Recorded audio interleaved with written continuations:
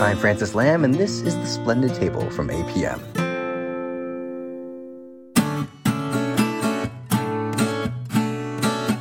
You know how they say, never meet your heroes? Well, I can tell you from experience that that is generally very good advice, unfortunately.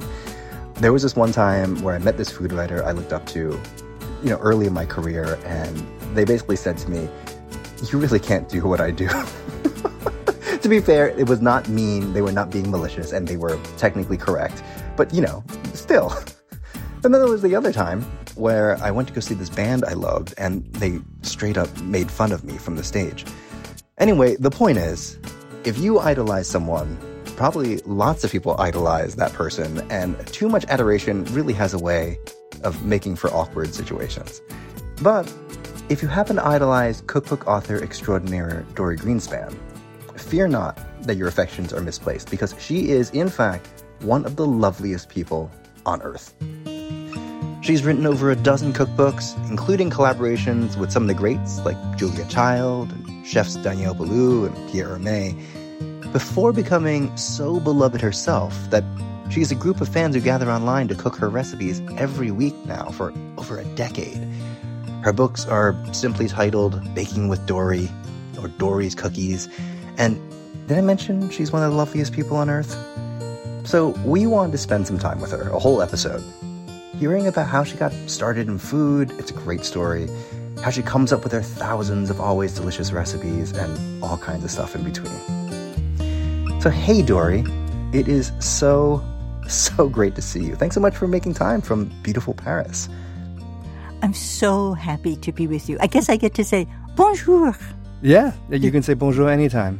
It's melodious coming out of your mouth. Oh, it's really good to be here. And thank you for figuring out the time difference. Yeah. We don't want to catch you in your pajamas. But okay, so I don't usually start interviews by truly fawning over my guests, but you have been a legend for as long as I can remember. You've written over a dozen cookbooks. You've won trunkfuls of awards. You were an early internet food celebrity. So I figured, without actually knowing you and knowing your work for as long as I have, I figured, I think I just assumed that you must have just loved cooking from a young age, knew that would be your career. But then I read that when you were a kid, you actually burned your parents' kitchen down and didn't cook again until you were married. What happened? It's so funny because I don't think if someone had said to me, even before I burned my parents' kitchen down, that food would have anything to do with my life, it just was so far out of any realm that I could imagine, partially because of the way I grew up and what was presented to me as possibilities, but also because it was so long ago, food was barely a possibility for, I think, most of us. So I was, however old you are in seventh grade, what are you, 12, 13? And I was out with friends. We were just walking up and down the street. This was in Brooklyn. Before it was hip and groovy. And we got hungry and thought, okay, we'll make something to eat. Okay. And we decided on French fries, frozen French fries. Okay. I don't know. I mean, you put three normally smart kids together in a room. What made us think that frozen French fries had to be boiled in oil? Box of French fries, put a pot up of oil to boil, it's a tongue twister, and thought, water boils quickly when you put a cover on it. I'll put a cover on the pot. Oh, boy. Of oil. Exactly. Yeah. So when I lifted the lid, it was almost beautiful until I realized how dangerous it was because, those flames were coming all around the edge of the pot. Oh, my God. And up yeah, exactly. When the fire department came, I got such a talking to, and my parents were out. Babysitter in the house for my two little brothers, right? They came home. The firemen insisted on waiting to tell my parents what I had done. Are you serious? Yeah. They stuck around to rat you out? Yeah, they stuck around. It was a quiet night in the firehouse, I guess. So when my parents came home, they found the whole, all of us sitting on the front stoop firemen behind us. I can't, now as a grown-up, when I look back at it, I can't imagine what that was like for my parents. Sure. And yeah, the kitchen, the one that had just been redone, that kitchen. For weeks we had, a soot-covered ceiling with the firemen's handprints on them. Yeah, and so when I wrote my first cookbook, my brother said to me, "Are you going to tell the story of your kitchen, of burning down the kitchen?" I thought, I don't think that's a good start. Who would trust me? I don't know. It took me until, I think I told the story in Around My French Table, which came out in 2010. Mm-hmm. So it took me a long time to come around to fessing up. So how did you come to your love of, thankfully, in all seriousness, I can totally imagine how that would have been terrifying for everyone, and I'm glad everyone was safe. But then how did you come to your love of cooking? If you were 11 years old and you're like, okay, I'm not walking in that place ever again. I don't think, after a few years, maybe even after a shorter amount of time, the story wasn't that important. Sure. It was something that happened. I felt stupid. I was glad everyone was safe. I was sorry I had done it. Right. It was only when food became my life that I thought, this is funny. But so I got married when I was 19 years old. Okay. I was a junior in college, and Michael, my husband, still my husband all these years later, Michael had a job. I was in college. We had very little money, and there weren't all these, deliveries. So I knew, we had to eat home. But I also wanted to cook. I had this kind of romantic notion of what it would be to have my own house. I was living with my parents when we got married, so I had never lived alone. Mm-hmm. And I went from living at home with my parents to living at home with Michael. And the idea of having our own place, of having friends come visit us, of having people around the table, it was some kind of Norman Rockwell-ish idea that I had. And I discovered that I loved it. I loved cooking. I loved having friends. And because I was 19, I was the first of my friends to get married. And so everybody came to visit us. And I just, there was something, and there still is so many years later, something about making things, about creating something from very basic ingredients that excited me then, that it's still what motivates me. I also, it was the 1970s, and I felt like everyone I knew was cooking. We were living in Manhattan. At that point, all of my friends cooked, and it was so much fun to have friends over for dinner, to talk about, I didn't grow up with any of this, to talk about what we were making, to have somebody say, oh, on 9th Avenue, there's a shop where you can get pâté. It's just like I had in France. Or you can buy beans and I have a notebook from that time with recipes from all of my friends that we traded back and forth, handwritten in this notebook. Some of them were great. Some I'd never, I'll never make again. But I remember it as a time where we all cared about food and wanted to cook well, and to cook for one another. That's so interesting, because that's so different than what I have always assumed, have always been told. The story of American food in the big picture, obviously, like specific communities, families had very different experiences. But the big picture has been, food in the post-war era was very much frozen, canned, because, hey, for the first time, we didn't have to be in the kitchen. And women especially didn't have to be in the kitchen. So we had all these conveniences. That was what my mother said over and over again. And we had a freezer filled with boxes. Yeah. Yeah. But like the idea that, in the 70s, you and your friends, it was sort of like this proto-foodieism. Oh, that's interesting. So how did it become a career for you? How did you go from that, like this sort of like thing that you love talking about with your friends to? So it could never have become, I don't think, it did probably for others, but it wouldn't have been for me. I don't think it could have become a career for me just then. There weren't really, it was still the time where, was it, I don't know if it was home ec people who were doing food, but it wasn't, I couldn't have been, I would have loved to have been, I couldn't have been Paula Wolfert. I couldn't have gone off to Morocco on my own and talked to the Moroccan. Explored, right. And explored. That, I couldn't. I didn't have the personality. I didn't know you could do such things. Sure. My mother wanted me to be a teacher, and I got a fabulous job in the early 70s at a research center, and I was working on a grant to study aging, and I got so interested in it that I went to school and got a Malba dissertation for a degree in gerontology. And that's what I thought I was going to do.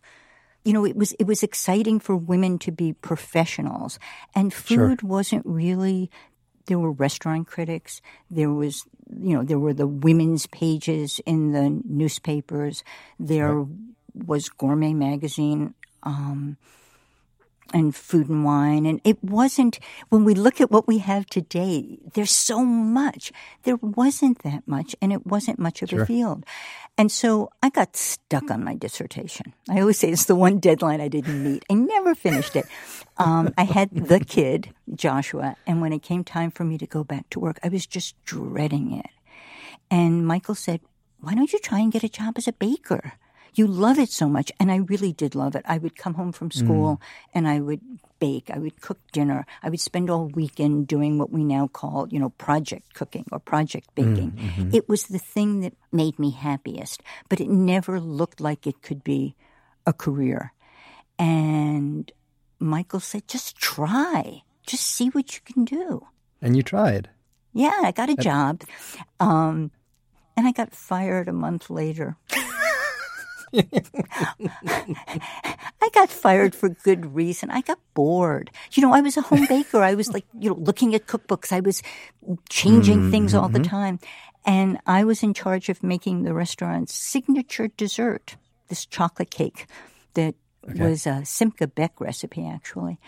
And I got tired of making it, so I changed it and didn't tell anybody and sent it up to the dining room. Well, I just thought, how did you change it? How did you change that? So it was, the cake was called the Doris, I think, and it had whiskey-soaked raisins, and I think it had, did it have walnuts? I don't remember. It had ground nuts. And I changed the nuts to ground pecans, and I changed the raisins to, it was a chocolate cake. I changed the raisins to Armagnac-soaked prunes. Isn't that good? Delicious. Right? Delicious. Yeah. But I can sort of see their point. Oh, you're not kidding. I got fired. I mean, really. I got fired for creative insubordination. Sure. I'm now proud of that. But I mean, really, I can't believe I did that. Yeah. That's amazing. Well, maybe you did set your path in that moment then, because you were always going to be a tinkerer. You were always going to be, well, if that's good, maybe we can make it better. Only looking back. Yes, you're right. We'll be back with more of our conversation with Dorie Greenspan, including stories from her years working with Julia Child. I'm Francis Lamb, and this is The Splendid Table from APM. Our show is supported by Sitka Seafood Market.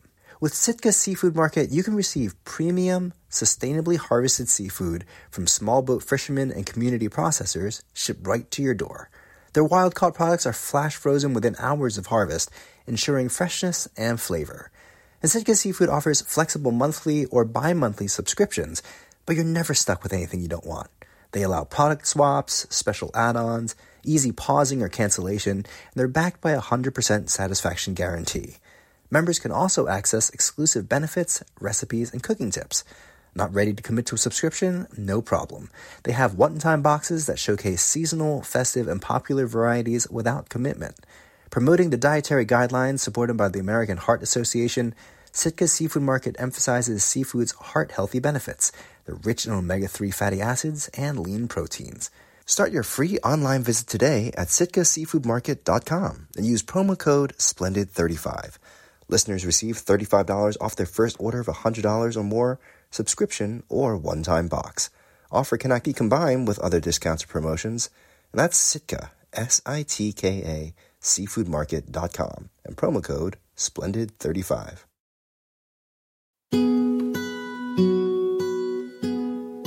I'm Francis Lamb, and this is the show for curious cooks and eaters. We're spending time today with one of the greatest cookbook authors of my lifetime, Dorie Greenspan. Let's get back to it with her. You have certainly you had tons of viewpoints into professional kitchens for lots of reasons. And eventually you became a writer and a cookbook author, like we said, over a dozen books. And all your books now are Dorie's Cookies, Baking with Dorie. Only one name necessary. You're the Shakira of cookbook authors. But early in your career, you'd written books with, as a co-writer, some of the biggest names in food, and particularly French food. Of course, we all want to hear about how you came to write a book with Julia Child. You know, I have been so lucky. And it takes luck. You can be incredibly talented. You can be the best at what you do. But I'm convinced that you need a little bit of luck to meet the right people, to get to be in the right place.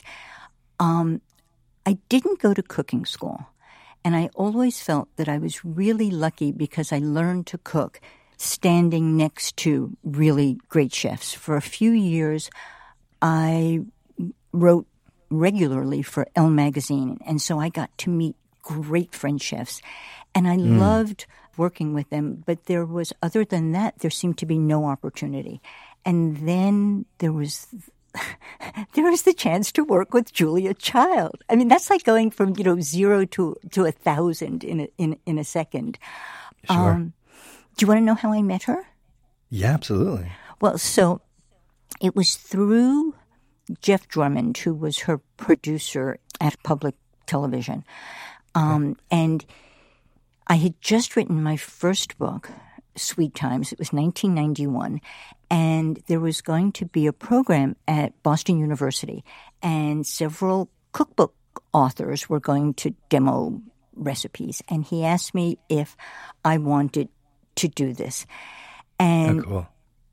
I wanted what a moment. Well, I wanted to say no because I was so scared. I thought if you're a writer, that means you get to sit in your little room and never have to see anybody I was the kid who didn't raise her hand and sat in the back of the class.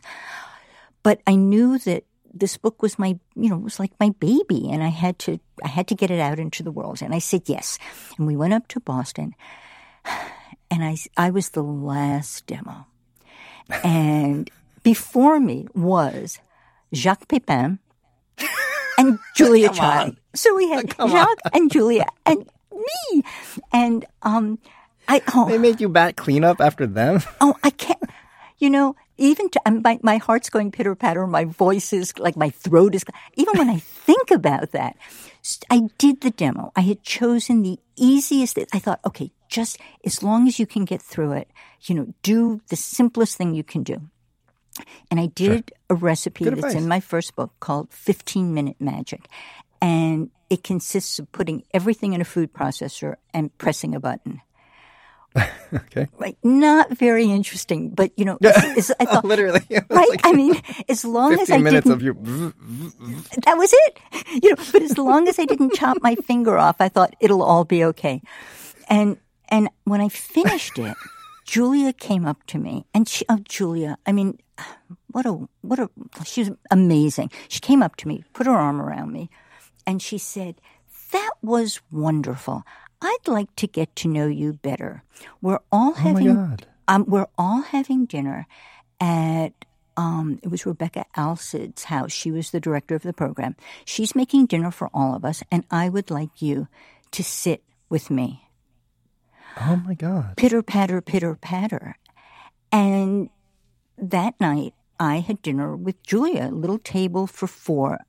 I'm sorry, whoever you 2 people were who were there, but I don't. I'm sure there were other humans involved. I don't remember you. I had eyes only for Julia, and Julia off camera is the same as Julia on camera. There's just Julia. She's just smart and she's funny and she's caring and she's hilarious. She said to me over dinner, you know that Saturday Night Live skit that Dan Aykroyd did, the one where he pretends he's me? That's the one. Yeah. I had never seen it. Okay. Never. Julia got up and did it for me. Wait, she did Dan Aykroyd's impression of yes, herself. Yes. Oh, and we kept in touch after that. It was funny. I was in my office in New York, and I have the one wall is all a bulletin board, and I have stuff pinned up on it. And I passed a postcard. Julie was a great postcard writer, and I passed a postcard that she had sent to me after this, saying how much she had loved meeting me. And we kept in touch. Wonderful. We kept in touch. And then when she was going to do the Baking with Julia program, I was asked to do the book, but I was working for the Food Network, and I said no. I said, I'm essentially I'm in showbiz now. I said, I'm not writing any more books, no. And 6 months later, I called and said, who's going to write your book? And they hadn't found anybody. And that was one of my luckiest days, I think. And so you wrote that book with her. Yeah, and I got to see, because that book was Julia as the host to 26 bakers and pastry chefs, I got an amazing baking course by working with these chefs, watching what they were doing, taking their recipes apart and putting them back together for a home baker. And I got to work with Julia. Oh, that's amazing. So this is something I want to talk to you about, because you started as a home baker. Your recipes are so well known for how well they work among other, wonderful characteristics of deliciousness, creativity. But they're always known for working for home bakers. So when you're working with high-level pastry chefs who have, decades of training, very precise techniques, sometimes you need to do this exactly this way for it to turn out, different equipment, and particularly when you're working with French pastry chefs who are, work with different ingredients. Exactly. You've had to master this art of sort of translation into a home kitchen. And you have worked with Pierre Hermé. Yes. Who, actually, for those of us who don't know him, why don't you introduce who Pierre Hermé is to our listeners if they don't know him? So Pierre, I was just reading a magazine here in Paris, and it had something by Pierre, and they just said, the best pastry chef in the world. That's what they said. Yeah, it was very simply. Right? So Pierre is, I've forgotten, 4th or 5th generation pastry chef. He always said that, yes, it was just in his DNA to be a pastry chef. Okay. And extraordinarily gifted. Technically, but also he has such broad interests. He's someone who is in the world and sees things and art, music, travel, landscapes, and sees a way to turn that into flavors and textures. And he's here in Paris and famous for his flavor combinations. When I met him, he talked about the architecture of taste. And I've always loved thinking about that. I'm not sure I really understand everything about it. But when I look at what he's made and look at the way flavors build on one another and the way textures change, I think, that's like architecture. Yeah, he is truly, in some ways of describing him, the best pastry chef in the world, certainly one of the most influential, definitely of my lifetime, and many of our lifetimes. And one thing, tell me if this is true, because I might be misunderstanding this, but he's also known for releasing like a line or a series of pastries in a similar sort of flavor combination family every year, almost like a fashion show. Like fall 24 is going to be the year of blah, blah, blah. And he'll have different pastries using these same flavors? So he started sometime in I think he did this in the 90s. He saw a connection between high fashion and high pastry. And the pastry chefs were not always doing seasonal pastries. Oh, there'd be a strawberry tart and you'd have strawberries. But he saw pastry as seasonal, and he saw it as fashion, as a way of putting together a collection. And in fact, for a few years, he actually did a pastry version of a fashion show that ended, as fashion shows often end, with a bridal gown. He ended with, a little girl whose name was Madeline, I think, coming out with him with the last of the collection. He changed the way we think about pastry. And yes, so he's most famous, I think, for the Isfahan, which is a combination of rose, lychee, and raspberry. And it started as a macaron. The most copied thing in the world, and you see every copy everywhere, on Earth because everywhere. It's incredible. He has made it as a loaf cake. He's made it as ice cream. He's made it as pâte de fruits, fruit jelly. He's made it as a jam. And with each change, it's different. The family of flavors remains. But because it's a cake or it's ice cream, the way you experience it is different. I'm very excited about what he does. And I love that so many people have worked with him and have gone on. I think this is what's so wonderful in food, that chefs don't work alone, and they train people, and they go off and become their own heads of families. Yeah. So, I was about to ask a question of how do you work with someone who is so, for lack of a better word, describing high-end as Pierre and translate that for the home cook? But I kind of feel like you just sort of did that. Like your way of explanation and your way of sharing this idea in a way that respects it, in a way that really is engaged with it, interested in it, honors it, but also is not pretentious in any way. I think that's very unique to you. I think that's really wonderful about you. Thank you. I don't know. I sometimes think that because I'm always anxious, even now, after so many years of experience, I'm always worried. So with Julia, I was worried because I knew that I was writing the book, but everybody would think it was Julia. So it had to be something that Julia would be really proud of. With Pierre, best pastry chef in the world. And I was translating his recipes and also translating his language because it was all in French. Mm-hmm. So I think that anxiety actually helped focus, okay, everybody has to be able to understand this. I think the only reason anybody, whether you're collaborating with someone or you're writing your own books or you're working, online, the only reason to write a recipe is to make sure that somebody else can make it and succeed and feel great about it. Mm-hmm. And that's what I kept in mind. Yeah. But not everyone knows that. I mean, I know a little something about how cookbooks are made. Not everyone feels like that is their number one. That's what drives them. That's their prime directive. Sometimes people do it for lots of different reasons. And for ego, or, to show off what they can do, or, hey, this looks great. And so, people will buy this book because it looks amazing. This food looks amazing online. So people want to buy my food. And when it comes to your work, it does always feel like you have us in mind and you want us to pull whatever it is out of the oven or take what it is out of the pan and just be made happy by it. Thank you.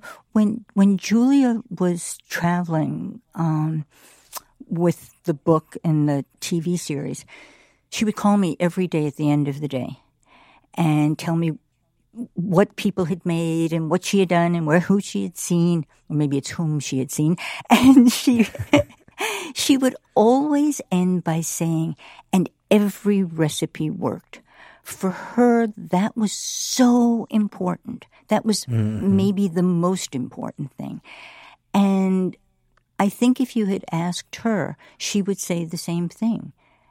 And maybe I learned that from her. I learned so much from her.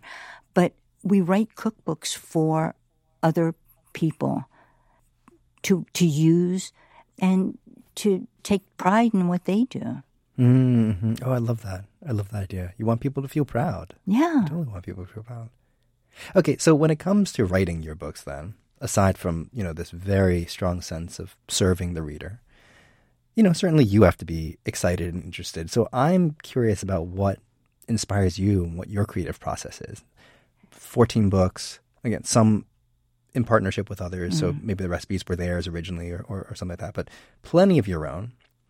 And you come by your recipes in lots of different ways. Tell me the story about your chicken in a pot, which was, I think, was the cover recipe on Around My French Table. It was. So chicken in a pot had lots of grandparents, lots of.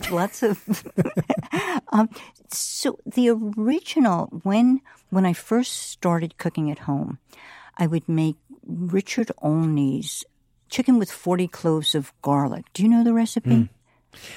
I've heard. Was that original to him? So Richard Olney is this. Thank you. Was an American writer who moved to France and sort of famously became a little bit of sort of styled himself as sort of a French hermit, right? Like he kind of lived.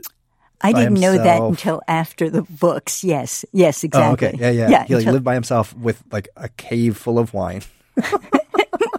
And just wrote these magnificent books on French cuisine and would publish them in America. But yeah, and so chicken with 40 cloves of garlic. Yeah, very different kinds of books because the recipes were written in they were narratives, where they're right.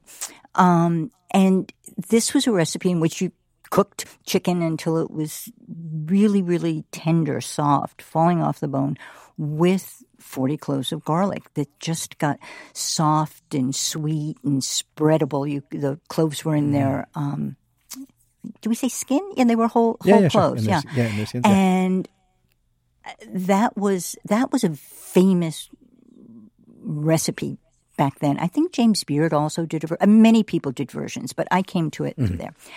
And so when I was thinking about chicken, that was part of it. I also, Antoine Westermann, who had a bistro in Paris many years ago, did chicken in a pot. And I loved the look of it. And I also, when I was thinking about it, remembered this very wonderful experience, very unusual one that I had had in Paris in the 70s. I was writing a postcard in English. A woman saw me in a cafe. She said, "Oh, you speak English.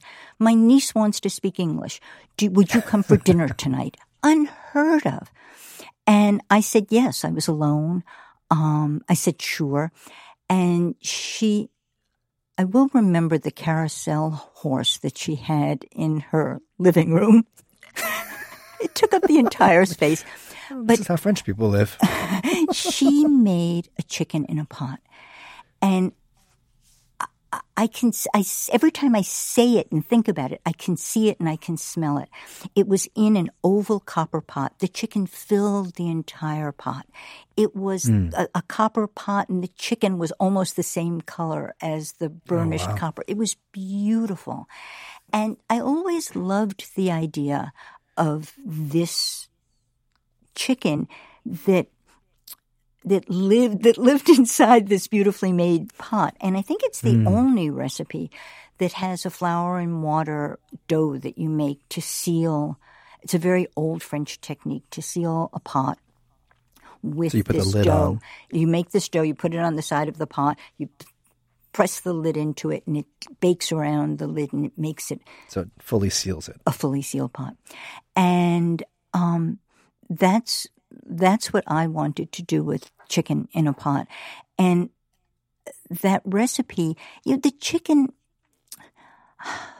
it's, we always talk about crispy skin chicken. It doesn't have that. It's just, it's almost like my grandmother's Friday night chicken, in that, first she used it to make soup, and then it's a very tender chicken, but because it's sealed, the aromas, when you open that pot, they're just dizzying. They're haunting. It's in some ways for me, a very romantic dish. It's also a very practical dish. And it's what I love about it, and it's what I love about so many of the things that I make. You can make it 10 different ways. You probably could make it 30 different ways. But I love a recipe that you can play around with, that you can use what you have, that you can say, oh, I have lemons. Wouldn't that be nice if I did it with, I could do it with dill. I love recipes like that, and that's one of them. Sure. Yeah, it's like it becomes a sort of foundation, and you can sort of build whatever you want. But, I think inspiration, memories are inspirations. Walking down the street and, travel is inspiration, seeing new ingredients, tasting something and not being able to get the recipe for it, and so wanting to make it and trying it at home, trying to recreate that taste memory. We're spending this hour with one of America's favorite culinary authors, Dorie Greenspan. More coming up. I'm Francis Lamb, and this is The Splendid Table from APM. Our show is supported by Sitka Seafood Market. With Sitka Seafood Market, you can receive premium, sustainably harvested seafood from small boat fishermen and community processors shipped right to your door.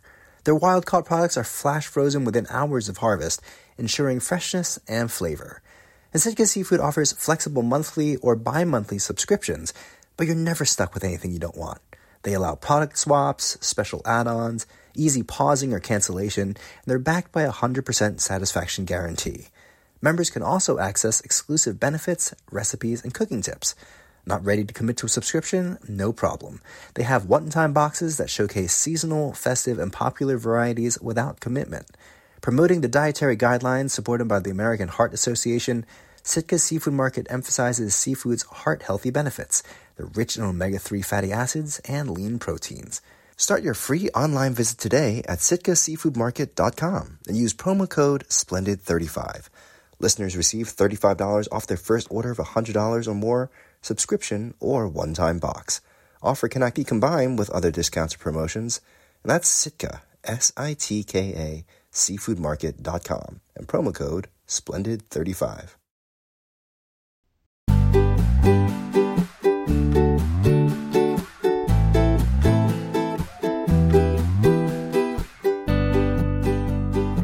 I'm Francis Lamb, and this is the show for curious cooks and eaters.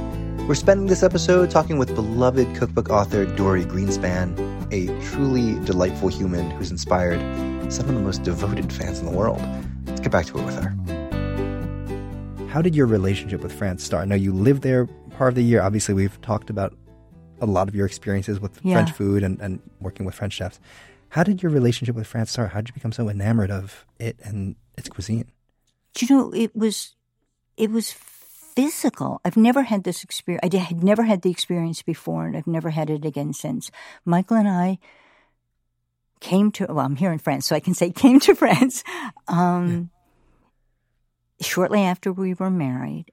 And I put my foot down on the sidewalk and thought, this is where I belong. This is home. I've never had that feeling again. And I just did everything I possibly could to get back. Mm-hmm. When I started to write, I would propose stories about France. When I started to cook, I cooked with a French, slant.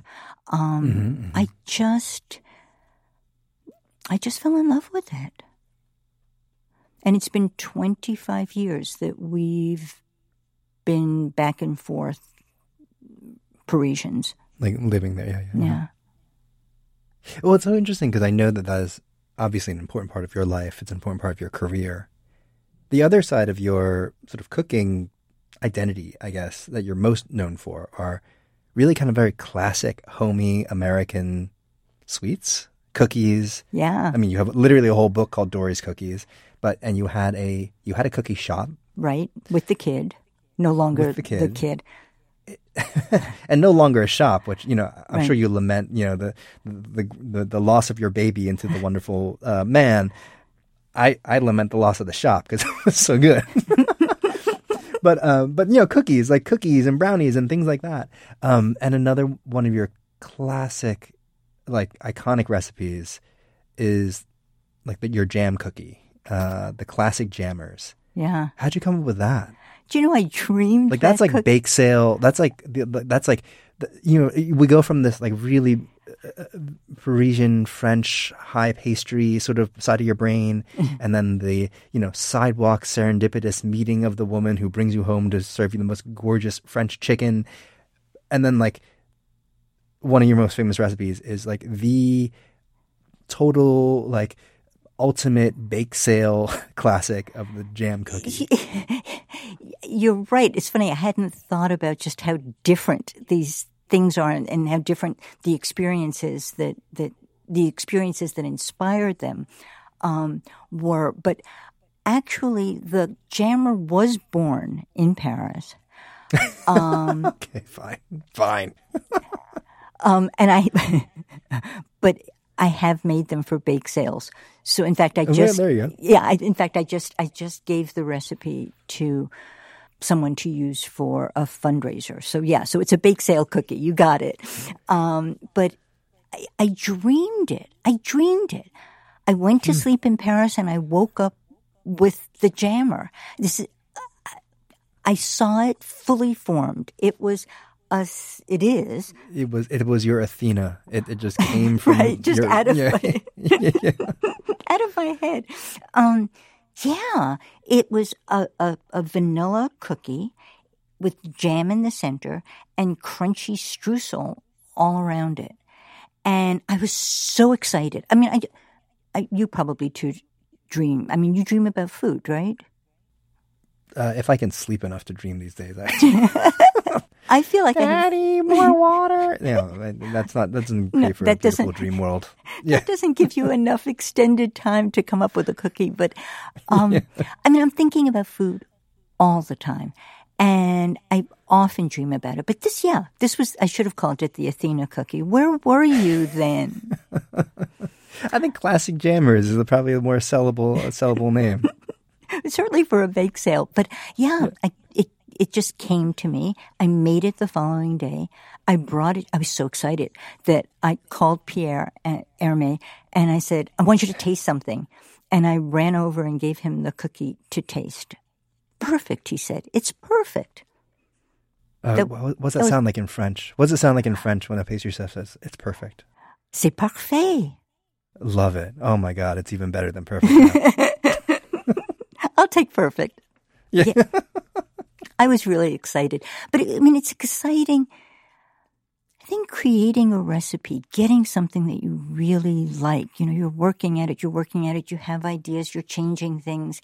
And then when you get what you like, it's the same every time. It's the same great feeling. And that doesn't get old. It's like, it's like solving, people are always posting their Wordle results. Is it the Wordle of food? I don't know. That's silly. It's more than that. You were kind of the Wordle of food. You were kind of the Wordle. Well, meaning so earlier I called you one of the first internet food celebrities. And what I meant was that, back before internet fandoms were, a massive sort of cultural force they are now. I think it was, when was it, like 2005 or something like that? There was a fan group of yours called Tuesdays with Dorie. They still exist. Oh my God. I mean, that Tuesdays with Dorie is, in high school, almost ready for college. And these were folks who made your food every Tuesday and posted it for one another. What did you think of that when you heard of it? And how in touch are you with them? It was a little later than that because they baked all the way through. I mean, they're so amazing. They baked through Baking from My Home to Yours, which has, 300 recipes. Amazing. And, it was such early days. I mean, Laurie Woodward, who I've never met, wrote I guess she sent me an email. How did we communicate that? It must have been an email, of course. And she said that she had just gotten the book and she was not a baker, but she thought she could learn to bake if she baked through this book. Would it be okay if she and two friends just baked and put it on their blogs, put what they did? I said, I didn't know. I spoke to my editor. She said, well, that sounds like a good idea. We had no idea what this would become. And it grew and it grew and it grew.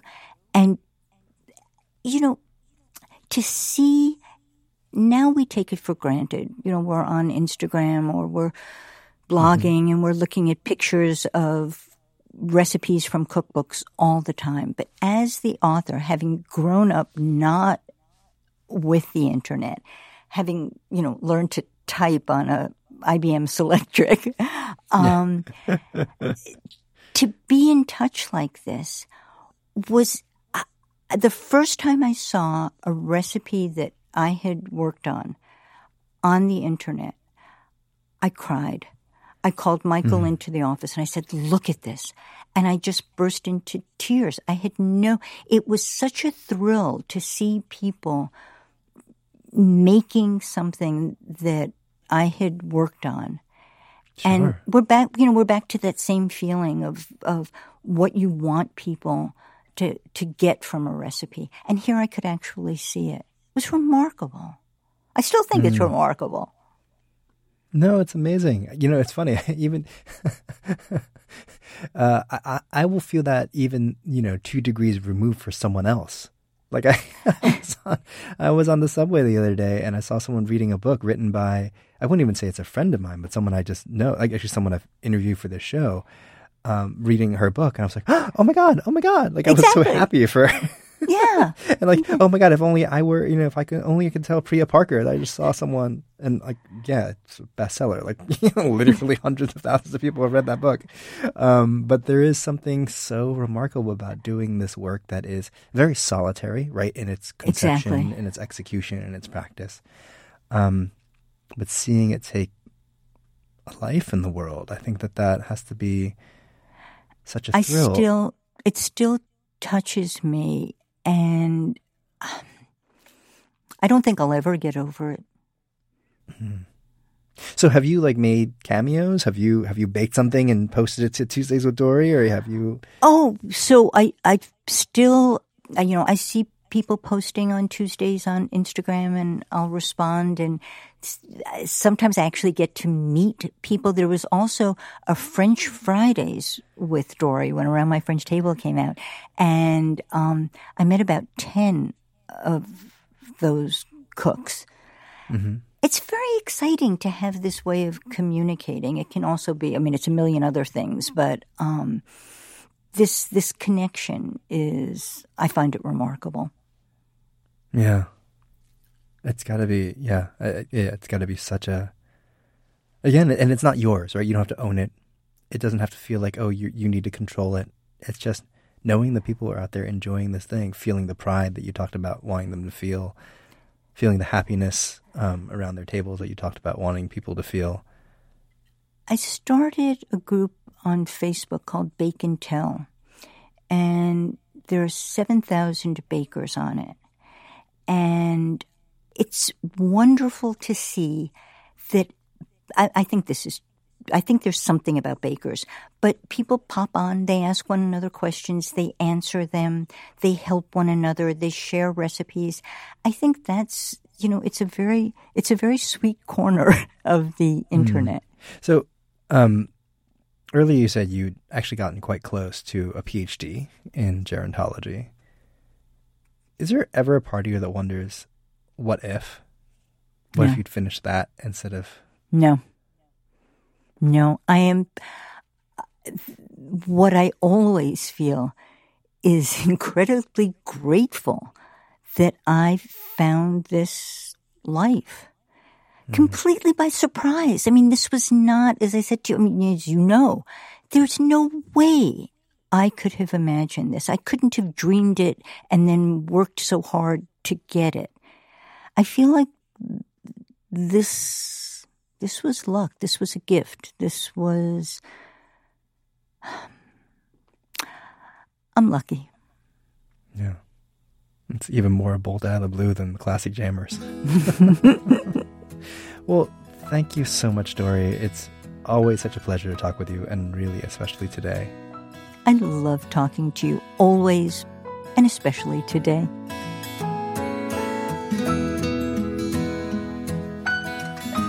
Dorie Greenspan is the author of 14 cookbooks, including the best-selling Baking with Dorie, Everyday Dorie, Dorie's Cookies, and Around My French Table. Dorie has literally been a part of our show since the beginning, so there are a lot of Dorie interviews and recipes to go check out on our website, splendidtable.org. And, let me just say this. A zillion years ago, I was asked to help judge a cookbook tournament for the website Food 52, and I had to write a review for Dorie's book, Around My French Table. And I looked it up the other day to get ready for this, and let me read you a little part of the write-up. Cooking from it was a joy. The fresh tuna, mozzarella, and basil pizza was both chic and comfortable, like dressing up for an evening in your living room. The milky roundness of the cheese and the tuna's silky texture blend into one another alongside crisp, dissolving bites of puff pastry, ingeniously flattened to a crust. The unexpected beet salad, dressed with lime juice, honey, and dill, brings earthiness outside for a little afternoon in the sun. And I was proud to serve the rice pudding to the greatest lover of rice pudding that I know. This isn't a cookbook of French cuisine exactly, but rather a highly personal collection of recipes, many from Dorie's Parisian friends and neighbors. It's a document of decades of cooking for and with loved ones. And it shows. Every time I looked up a recipe, I ended up reading the next 4 because I loved living for that moment in her little neighborhood. So, we'll end this episode here, hoping that you also enjoyed spending time in Dorie Greenspan's neighborhood. We'll talk to you next week.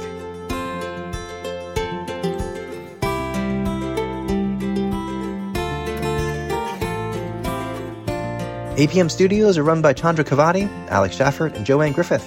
Beth Perlman's our executive producer, and The Splendid Table was created by Sally Swift and Lynn Rossetto-Casper. It's made each week by technical producer Jennifer Lupke, producer Erica Romero, digital producer James Napoli, and managing producer Sally Swift. Additional thanks this week to Gary O'Keefe and Marketplace's New York Bureau and Plink Studios in Paris. I'm Francis Lamb, and this is APM Studios.